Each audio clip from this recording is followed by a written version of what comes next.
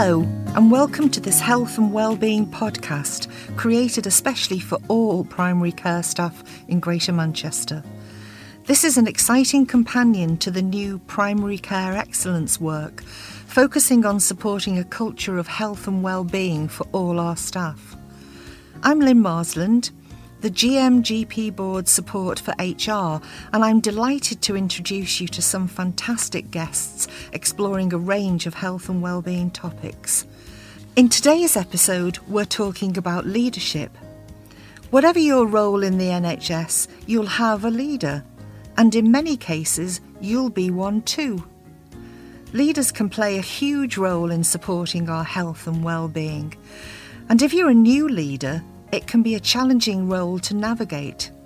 So with the help of my guest, we've come up with 5 top tips for you. I'm delighted to say that I'm joined by Dr. Becky Pearce, who is the Advancing Quality Programme Manager with Aqua. Thank you so much for joining us today, Becky, and welcome to our podcast. Thank you very much for having me.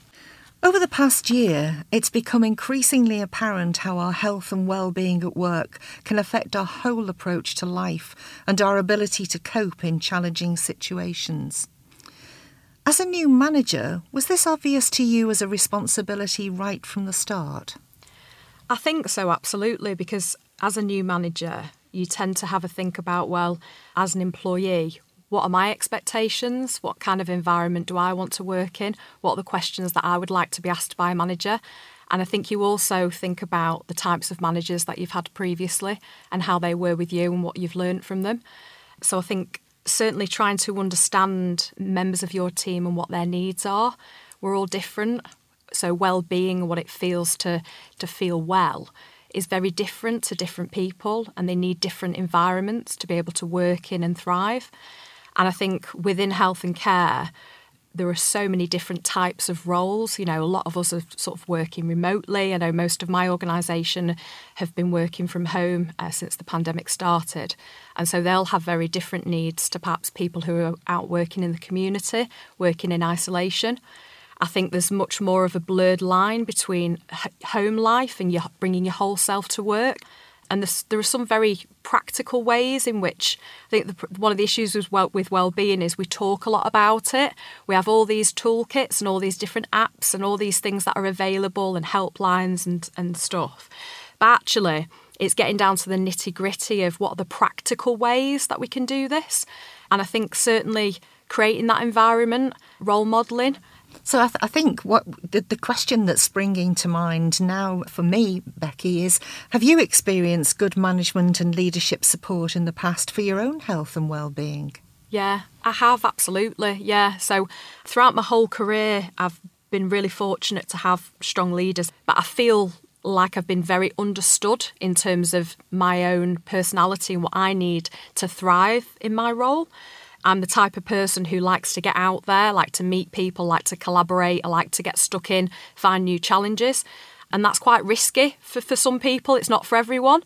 And so by having managers that understand that and understand that that's where I can thrive, they kind of take a bit of a hands-off approach and enable that, but they are confident that if I am stuck and I need to ask questions or I'm, maybe working on a new project that I'm less familiar with, that I will ask questions, because it's finding that balance, isn't it? As a manager, you want to identify and mitigate against risk, and you want to be able to know that your employees are going to come forward and ask questions.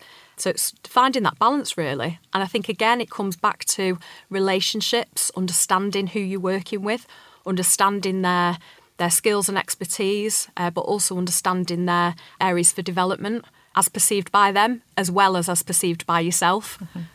So going back to what we said at the very start, then you've experienced recently coming into a role as a new leader and having to really focus on getting to know your team and their own requirements. And we talked about having 5 top tips to help new leaders. Yeah. So do you want to take us through that? Absolutely, yeah. So just to sort of lead into it, throughout the pandemic, I've actually been on 2 separate secondments, once on a national team and once on a more sort of local integrated care system team, both very much to do with COVID and sort of creating new structures and services.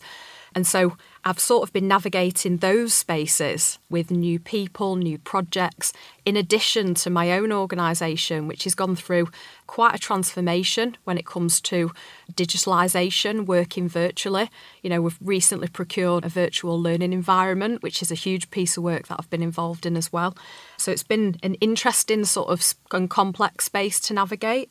But to start us off, really, one of the first things, and I think this comes from the secondments that I've been involved in, is not to be afraid to ask questions. We all have our expertise, and myself personally, I've done a fair few sort of qualifications, and I feel like I've got a good understanding of my area in quality improvement. But then I can be thrown into a meeting with new people talking about maybe a new service, and suddenly you feel like you don't know anything. And so if you do, you can't really put on this front of, I'll just pretend. You've got to ask questions if you don't know.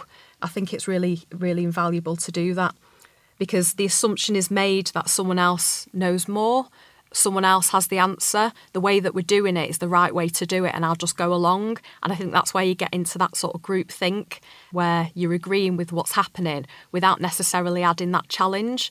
And I think you just almost need to take it a bit on the chin, that sometimes you will ask a question of, well, what does that acronym mean? And everyone will kind of go, she doesn't know that. But at the end of the day, quite often, people don't know. We have so many communities of practice and different ways of speaking, acronyms within health and care, that sometimes it's refreshing for someone new to come along and ask those silly questions, because you'll get to the right outcomes ultimately, and you'll really kind of reduce risk with whatever that project is trying to do. It's getting those silly questions out of the way. I think that's a really important point, because over the last 2 years and going forward in primary care, there's a whole range of new roles being introduced. For example, paramedics, mental health workers. So I think those people joining a team, it's for the leaders around them to understand that it isn't just as straightforward as taking your practice and delivering it in a new environment. There are all of these things that they will need to understand and be helped to understand to enable them to function well from a health and well-being perspective. Yeah, absolutely. And it's understanding how will we work together. There's almost, like you say, hybrids of lots of different types of roles, and in different contexts, they're working very differently as well. So shall we move on to your second of your 5 points then? Yeah, absolutely. So the second one is thinking about creating new processes, in that it's very messy and an imperfect system. I think we sometimes get our Prince 2 hat on and think that projects are this linear, step-by-step process where we get all the right stakeholders involved and we agree what we're trying to do, and then we start to take steps to actually get to where we need to be. But actually, something within my own organisation, I mentioned previously procuring a virtual learning environment within Aqua and sort of digitalising our ways of working. And I know that people across the whole of health and care, they'll be using things like Teams and Zoom and all kinds of technologies, which they may never have used before the pandemic. So it is a really important transition. And what we found was the key really was to just embrace that messiness. We didn't know what we wanted. So, yeah, it's just really just embracing the complexity, making sure that you're involving all of the right people and being willing to experiment, being willing to test things. And if it's working, brilliant. If it's not, change it. But being innovative in your approach and being really bold in your approach. Thanks. And point 3? Point 3, so displaying personal vulnerability, it positively changes team dynamic. So if you can role model that you don't have all the answers, you do have questions, there are things that are beyond your gift of expertise to do, actually what that does is that welcomes other people to step in, and it doesn't matter what band they are, it doesn't matter what role they are. We all have some fantastic experiences and expertise that we can bring from previous roles as well. It might even be in a completely different sector where someone happened to be a graphic designer or someone happened to be working something really creative, that they can then bring that into the work that you're doing now. And it's just thinking about people more holistically and asking those questions and trying to understand the areas where people thrive, really. And I think it's just being frank and open and honest about that. And people are actually really accepting of it. That's the beauty, isn't it, of multidisciplinary team working. We don't all have to know everything, but as long as we're upfront about what we do and don't know, then actually we can do some fantastic work together. So I think the key point that I've just taken from what you were saying there, Becky, is it's not being the expert in every discussion, be it a patient-focused discussion or a more general discussion that we're having in these new multidisciplinary teams in primary care. It's about being able to facilitate the discussion, not take ownership for the answers. Yeah, I think that comes back to really positive role modelling. You don't always have to know everything. You don't always have to be in charge and in control. It's okay to not be. And you might be a very confident person where that's your natural place, is to actually feel like you're in charge of what's happening. But actually, I think it makes you quite humble. The amount of knowledge and expertise within health and care. You see people and they're speaking and you think, oh, wow, that's a whole new area or a whole new world of knowledge that I really know very little about. And I think it helps other new leaders it elevates them, for you to sort of take a step back, listen to what they've got to say, support them and acknowledge they know a lot more about that than I do. I mean, it's something that I say to my team all the time. You are the experts in this. I'm going to absolutely do what I can to get up to speed in certain areas and to bring to the table the skills that I think I can offer. But each person within the team I work in, they've all got absolute expertise in slightly different things. And it works really well because we know what our strengths are and we tend to take pieces of work and different projects that we can really excel at. So it's not, from a health and well-being perspective, it's not putting yourself under pressure to know everything. Yeah. Learn from others and facilitate others. Yeah, absolutely. And I think sometimes just acknowledging that the stuff you don't need to know. So I guess it's just acknowledging, isn't it, where your strengths are, what's needed within the team in order to function. So I think it's that, just the more open and honest you are, I think the more you can take risks, take chances and be exposed to what might be perceived as a scary situation. When you've got the net of your team, you can do more, I think. And I think putting myself in the position of some frontline staff within primary care, where potentially a patient wants a clinical answer that isn't in my expertise, me understanding that my expertise is being able to deal with patients, to support them, to guide them to the right part of the process. Yeah. That's what I'm bringing, and let somebody else deal with the more technical elements and not put myself under pressure to try and address everything. Yeah. So point 4. So point 4, so a lot of these really are around being yourself, acknowledging the messiness, asking questions.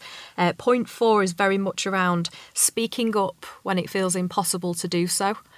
We talk a lot about freedom to speak up. I'm a freedom to speak up champion. You know, I've worked with some fantastic freedom to speak up guardians that I know are absolutely embedded across health and care. And it takes a lot of courage and confidence to do that. And it's almost like when we're in that situation, it's like all the lights are on us and you know, and your heart starts beating and you know you should be asking a question or you know you should be calling out bad behaviour. But it almost feels impossible to do so. And I've been in that situation and it's awful. So in one particular example, I was on the first secondment that I had done right at the start of the pandemic when the first lockdown started. And it was quite a challenging environment. You know, it was a team of about 30 people, like we discussed before, multidisciplinary, lots of different backgrounds, hierarchically, lots of differences in terms of the structure. And there was an individual whereby their behaviour was quite poor behaviour in terms of their leadership. Little things like that built up over time, like ignoring, rolling eyes, walking off. Then the walking off turned into storming off. And then it just escalated and became more and more. It was almost testing the barriers. But the issue was that that person was quite a senior member of staff when it came to sort of building that team of people. So it's really, really challenging, really difficult because you've been asked to join this team. You want to make it a success. You know what needs to happen in order to create an environment for effective team working. And yet the person who's intended to help you to create that is actually the problem. And I think that's one of those scenarios where you're almost in a bit of an impossible situation. You speak up and then it can potentially become about you, and actually will know you're the problem, because the person who's hierarchically more senior than you, it would be quite easy for them to create that narrative. I think the fortunate thing was that there were multiple people who had actually made complaints, and I was just so grateful that they had, because that certainly made it easier. That doesn't always happen. Sometimes you can be in a scenario where it's just yourself who's seen this behaviour and need to speak up.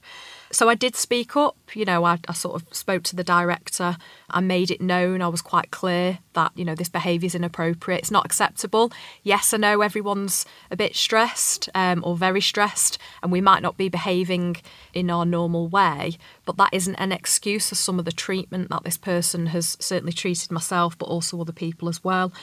So I did speak up, but I feel as though upon reflection, I didn't speak up loud enough. I didn't do enough, because I had decided actually after a period of time to remove myself from the situation, because it became so stressful. And, we talked quite extensively about health and well-being, that it was actually affecting me eating. I wasn't sleeping. I was really quite the height of stress, probably the most stress I've ever experienced. As a result of that, I actually ended the secondment early. And that was the right thing to do for me. It's not the best thing for the team or ultimately for patients, when you've got someone who can't perform at their best because they're just not in a safe environment. It's not as easy as it sounds when potentially your reputation is the thing which is, potentially on the line as a bit of a trouble causer. But my advice, I guess, from that and having been through that scenario is I would do the same thing again. I'd probably just be a bit louder, and I'd probably almost accept the consequences, but walk away from it knowing that I did the right thing.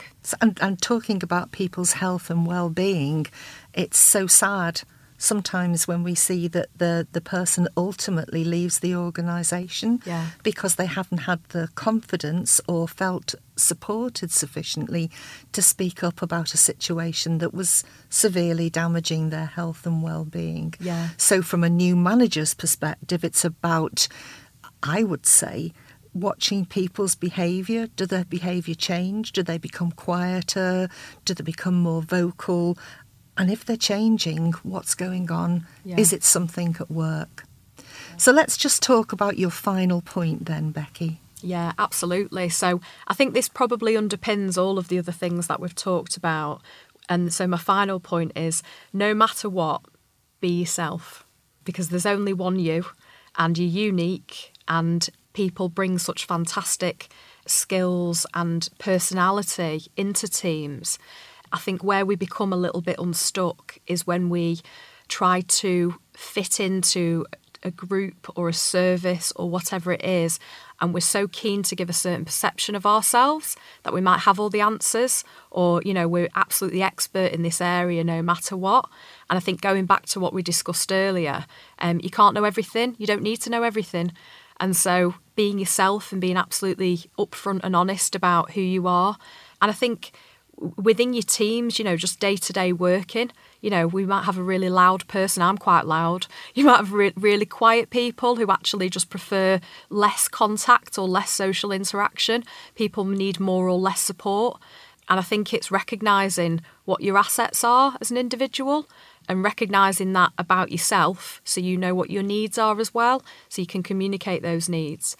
But also recognising as a manager, people within your team, there's different attributes and things that we can all bring. We talked about sort of strong managers previously, and I think one of the things that has always stuck with me is several roles ago, I used to work in a hospital as a service improvement lead. And I remember my manager at the time, she was applying for the Nye Bevan programme. She did the Nye Bevan programme. She went on to be a fabulous director, which is great. And she was preparing this activity for the interview for the Nye Bevan programme. And, I was talking to her about it, and I was like, are you nervous? And like, what are you going to say? What are you going to do? And she said, at the end of the day, Becky, all I can be is myself. It just came across as something so profound. And I was like, wow, what a fantastic way of looking at it. And I've really adopted that attitude. You know, it doesn't matter what the presentation is or what the meeting is or chairing something in front of 50 people. It doesn't matter, because as long as you're yourself, you can't really go wrong. And I think it's just such an important outlook. So I'm going to summarise that from the perspective of a new leader. It's twofold. One, just being yourself. And two, enabling the people working with you to be themselves. Absolutely, yeah. If everyone can just be themselves and be respected and be working within that environment where they feel accepted, then I think teams across the whole of health and care would be much happier, they'd be much healthier, and well-being would be much better. So thank you so much for bringing yourself to our discussion today, Becky. Thank you for having me.